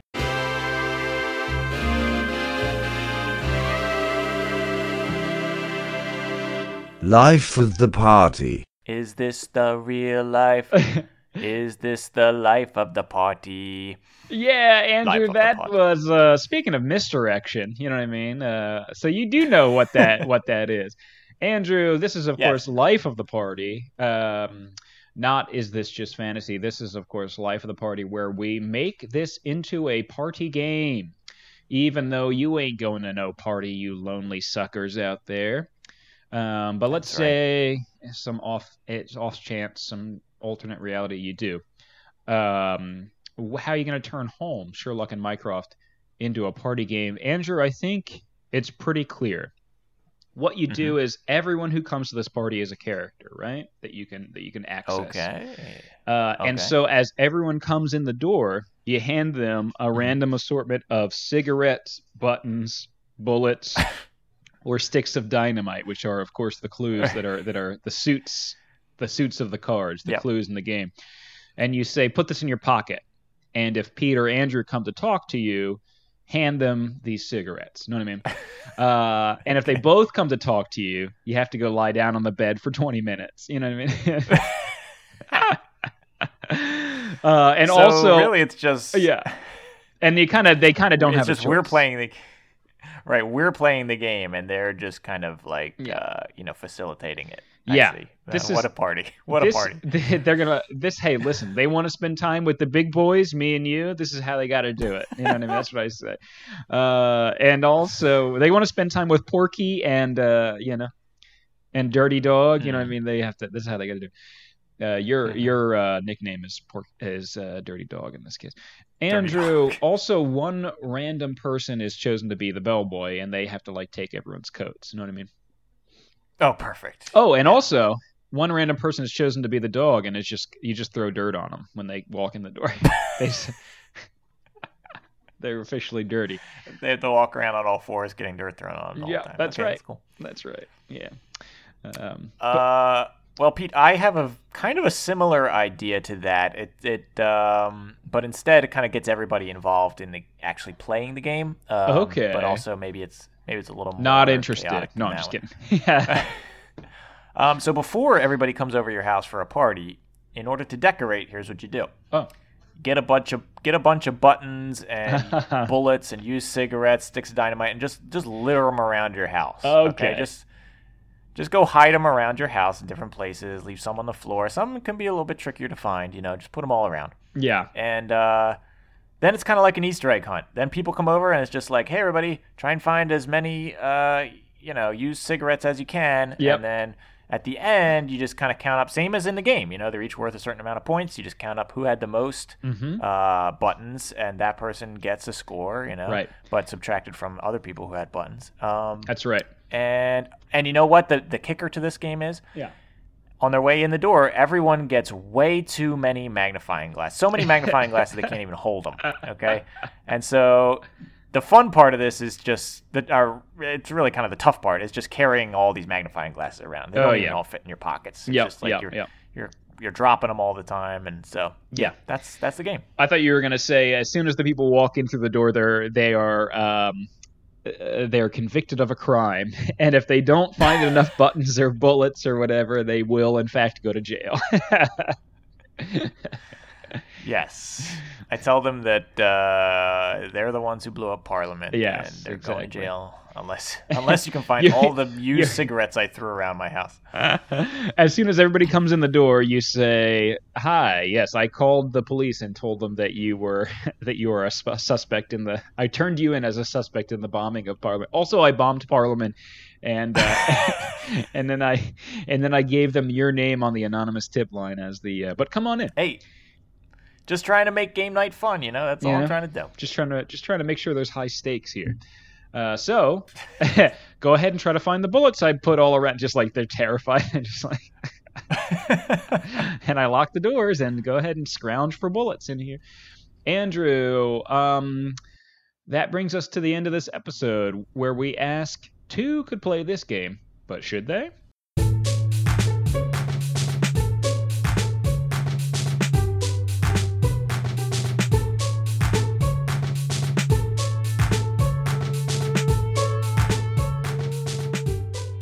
Two could play this game, but should they? Yes, it's not quite the end. Yeah, we got to talk about this question. Two could play that game, but should they? How sure are you that two people should play this game? We're going to give this game a rating from 0 to 100%. That's right. And how much we liked it. So, Pete, I'm gonna take the liberty of going first here. Okay. Why not? I'm just kind of a Sherlock type of guy that way. Yeah. Shooting from the hip. I'm gonna give this one. I like this game. Yeah. I do like this game. I happen to like these set collecting games. I think. Yeah. I like Lost Cities. I like Jaipur, and I like this one too. I'm giving it an 82%. Wow. So awesome. Yeah. I especially liked, I said this while we were playing this a few times, was I especially like how it's not like those Uwe Rosenberg games where you can both choose the same action in the round. Yeah. That for me is huge because as we've established on this show many times, I do not like the games where it's I take it, then you can't. Yeah. So I love that aspect of it. I did, I running through my mind, I did kind of think, not quite as much as those reviewers, but I did think the theme is kind of. I know you read the instruction manual more than I do, but I love instruction manuals. Yeah, you read all the flavor text, But the theme is kind of like, it doesn't really matter that much, but I did like that the characters were on there, and I liked the fact that one of them was a dog, and so I always love this when we come up with little, like, nicknames for the people and stuff like that. Pete and I do that all the time when we play games, so that's always fun. And it's just a well-designed game, I think. There are tough choices to make, and it was always pretty close several times that we played. And something that I don't think we even mentioned this. The game, well, we mentioned this part. The game is different every time because the cards come up in different order, but you can also, there are like little mods that you can add to this game. There are bad guy cards, right? Like Moriarty and his apprentice or whatever. Yeah. You can throw those in the mix, and if you pull those up, then something bad happens. You have to give up some clues or whatever. And there's also the option of the Sherlock and Mycroft card, where you take turns. You can reserve a card. Right. Even if you can't pay for it right then, and you can reserve that one for yourself, and then the other person has a chance to do it on their turn. And a whole new mechanic that is like a module that you can decide to add or not to the game. So they built in variations to the base game that come right in the package. So on the face of it, it's kind of a simple set collecting game, but really there's a lot to it. So I gave it 82. It's the set collecting is never going to be super great for me, but 82 is just about as good as it gets for most of these games around here. So I like it 82%. Yeah, I agree. I think I agree with you that like there is a surprising amount of depth and strategy to this game, more than I thought. That's for sure. I'm going to say 79% sure that two people should play this game, Andrew. Now, in all transparency, we were sent this game by the publisher, Devir. But again, as we've said before, we're going to give it to you straight. If we don't like the game, we'll tell you. If we do like it, we'll tell you, etc. Know what I mean? So you can't buy us unless you give us a bunch of money. But that doesn't happen. So and again, a notice to, we only say that so that if there are publishers out there that want to give us a lot of money, hey, buy us out. But they did not do that. They just sent us this game, and we played it, and we liked it. This has mechanics from some games that I love, Andrew. Lost Cities, Jaipur, just like you. I like those games a lot too. Caverna, Cave versus Cave. Even more straightforward worker placement games like Agricola. I love worker placement games. I'm not as big on set collection as you, but I always find it fun. And so the slamming together of those two worlds is right up my alley. This is another one where I didn't expect much based on the eye test. Like when I saw the game, I was like, I don't know.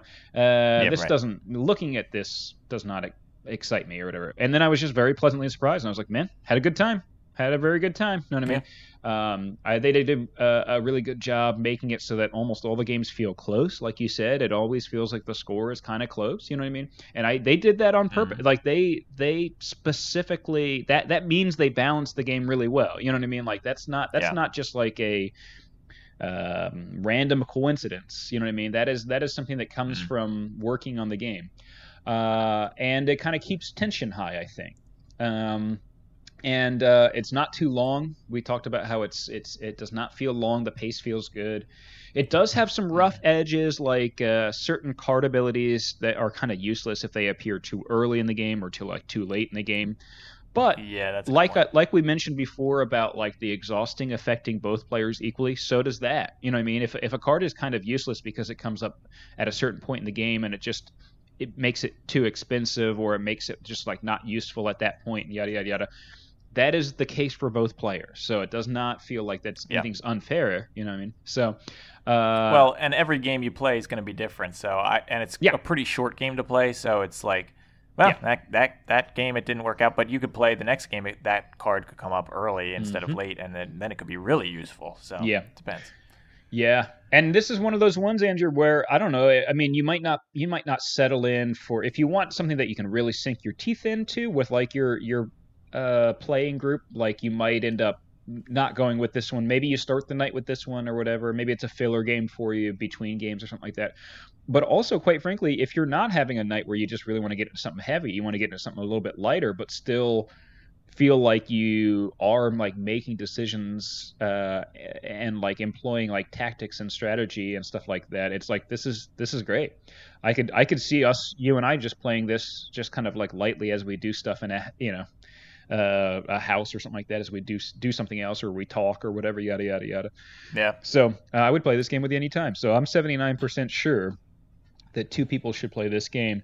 Andrew, let's go ahead and see where that stacks up next to some other games we've played on our leaderboard. Leaderboard. Okay, let's take a look at the old leaderboard for this one. Let's see. So, where is this thing? This leaderboard is getting so huge here. Okay, Yeah, so man. I gave it an 82. You gave it a 79. So we have to average that out to get our final score here. Wow, this one is going to, oh boy, this one is going to average out to an 80.5%. We are officially 80.5% sure that Yep. 2 should play this game. Now, Andrew, if that sounds familiar to the eagle-eared listeners, it is because that is Wow. a score that has been bestowed upon 2 other games already. This is unprecedented. Yeah, one of which was 2 episodes ago. Le Havre, the inland port, also had an average score from us of 80.5. That was one that I loved and you did not like, but it still landed at 80.5. And that is why that one will be 1 spot above Holmes, Sherlock, and Mycroft. As we've said, if one of us is super passionate about one of the games, it does bump it up. Yep. And so the fact that I gave that one a high score of 94 means that one will be above it. But also it shares the score of 80.5 with Shores of Tripoli, another game that we like, that we covered in the beginning of the season. And that one, you gave that one an 81 and I gave it an 80. So it just falls right below Holmes, Sherlock, and Mycroft because you happen to have the high score among those 4 scores with your 82 for Holmes. 82. So, Yeah. But it's right Wow. there. It's neck and neck. Math. And that's, Interesting I mean, how math works out. Talk about a good trio of games. Le Havre, the Inland Yeah. Port, Holmes, Sherlock and Mycroft, and Shores of Tripoli. Well, so That's a you good could say night, that baby. they're tied, but officially on the leaderboard, that is going to put Holmes, Sherlock, and Mycroft at number 22 That's on right. the leaderboard, out of a current 47. That's So, right. Right around the mid-range there. And I mean, hey, 80 and above, you got a solid game on your hands, in my opinion. You know what I mean?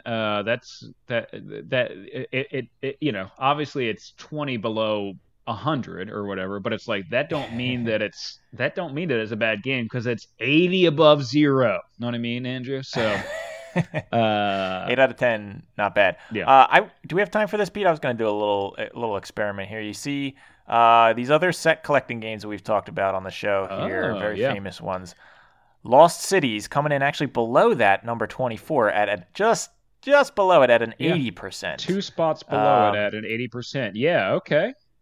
Very similar.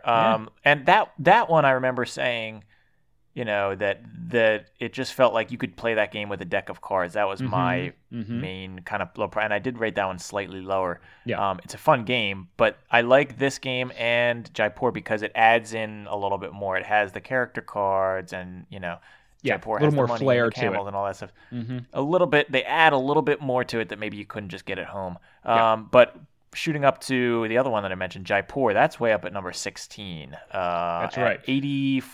84.5. So I mean, it's technically like 6 spots higher, but it's only 4 points higher. You know what I mean? So it's right there. Yeah. All of these are kind of neck and neck in this 3 area. points higher. So 4 points. You're right. So I mean, there is kind of like a there's kind of a theme going there with these set collections That's games. kind of You know where what I mean? We're not putting them at the top, even though we really like them. Because, like you said, it's just like there's maybe there's just other mechanisms in games that we like a little bit better, but these are all games that do this really well and leave us with feeling really good after playing them. So I'm also looking at another De Vere game that we were sent, Paris, La Cité de la Lumière. Oh yeah, that's up at number 13 at 85.5. So. Well, that one I feel like has really more going on. Yeah, I really like that one. Yeah. You really like that one. I didn't like that one as much. I like this one better than that one. Oh, I see. Yeah, I can see that Interesting. with the scores. Interesting. Yeah. It's almost like you and I want two different things out of games. Interesting. Andrew, if you want to, we've been going on and on about the leaderboard here, but Yeah. people, it's kind of hard to see on an audio podcast only, I guess. But if you want to see this for yourself and analyze all the numbers, just like we're doing, crunch the numbers and compare things, please visit our where is it, on our Tumblr? That's right. Two Can Play That Game podcast.tumblr.com. Is that right? That's right, Andrew. And on there, you will be able to see the updated leaderboard at all times if you want to tune in. Heck, you can even click on a link that will bring you to like a Google Sheets version of it, and you can sort it yourself. So you can like sort by like Andrew, what's his top game, what's his bottom game, you know what I mean, for his scores, etc. Yeah.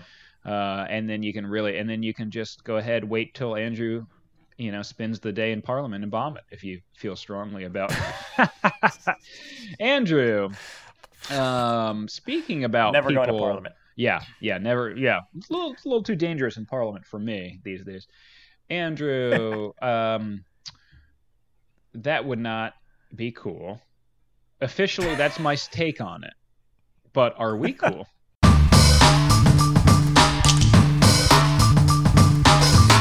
Are we cool? Oh, such a nice transition on that one. Wow. After playing this game, are we still cool? So we got to keep track of our friendship points as always. How many points did our friendship go up or down after playing this game? Mm-hmm. Pete, I said +2 on the old friendship meter. Oh, nice. And I think that's because we, like I said, we made up the fun nicknames for the characters. Dirty Dog came up quite a bit. So I enjoyed that, and like I said, I love the fact that you can both choose the same. If you could not choose the one that your partner chose, I get angry at those games. Mm-hmm, so this one, I'm totally cool with. It's more like that. How did you say it? Side by side solitaire kind of thing. Yeah, simultaneous solitaire or whatever that kind of thing. You can't mess each other up too much. There is a little bit of that. Of course, you need some. There's a little take that in here, but overall, not you're much. kind of working on your own set collection, basically. Andrew, I said we went up by 1 point. I think this is an enjoyable time, even though a man's life is on the line. It does not feel that serious. You know what I mean? It feels a little bit lighter and quick and breezy, but with a fair amount of crunch to it, with a fair amount of texture to it. And man, I do love the flavor of the flavor text of this world. Heck, you might even call this Flavor Town, Guy Fieri's Flavor Town. You love the flavor of that crunch. Get a reskin, you know what I mean, of this game with Guy Fieri's Flavor Town on the line. Andrew, I just think that there's such a rich world to refer to that you can't help but have little quips as you play about what you're doing. Heck, even the instruction manual on the back, when it does like an example of like a round or whatever, it gets into some, it becomes fan fiction where they really like explain the moves that people are making by saying like, and then the next day Sherlock wanted to visit a dirty dog on the street and he pet him on the ears and he said, "Give me some clues, boy." You know what I mean? Like it's good. It's like this. There's some real TLC going on in this game, in my opinion. Some real tender love and care. So we were feeling that love. Andrew, we want them to continue feeling the love with us next week, of course, unless they get another friend. That's right. In which case, you're going to want to tune into a different podcast. It's called I Plead the Third. That's where they discuss 3-player board games and also pleading the Third Amendment in different situations. Yeah, that's right. And of course, that is the right to not have to house soldiers in your home, which is, Andrew, man, I sure do love this document that should not be changed at all. You know what I mean? It just that was written in the 1700s, where they had concerns such as having to house soldiers in your house. You know what I mean? Like, right. I'm not gonna get too into it. My opinion on the Constitution, but what I will say is the Third Amendment is about having to house soldiers in your house because it was a time period during which you would send random militia guys out to parts of the country where they could not be housed, and they would just take people's houses and have them live in there. You know what I mean? Like, just like, hey man, it's important, you know. It's important. like, I don't want those soldiers in my house, you know. Yeah, it's important. Tradition is very important, Andrew. Although you know what, it is an amendment, which implies the fact that you can amend it. But I'm just gonna leave off the fact that they haven't done that in like 30 years. So whatever. Yeah, it's a living document, Andrew, except that it's not treated as such. Anyway, Andrew, unfortunately, there are very few times where you would make sense to plead the third these days. So I think the podcast is kind of over now. But it was good while it lasted. Yeah, but you can still listen to their old shows, right? It's still available. Yeah.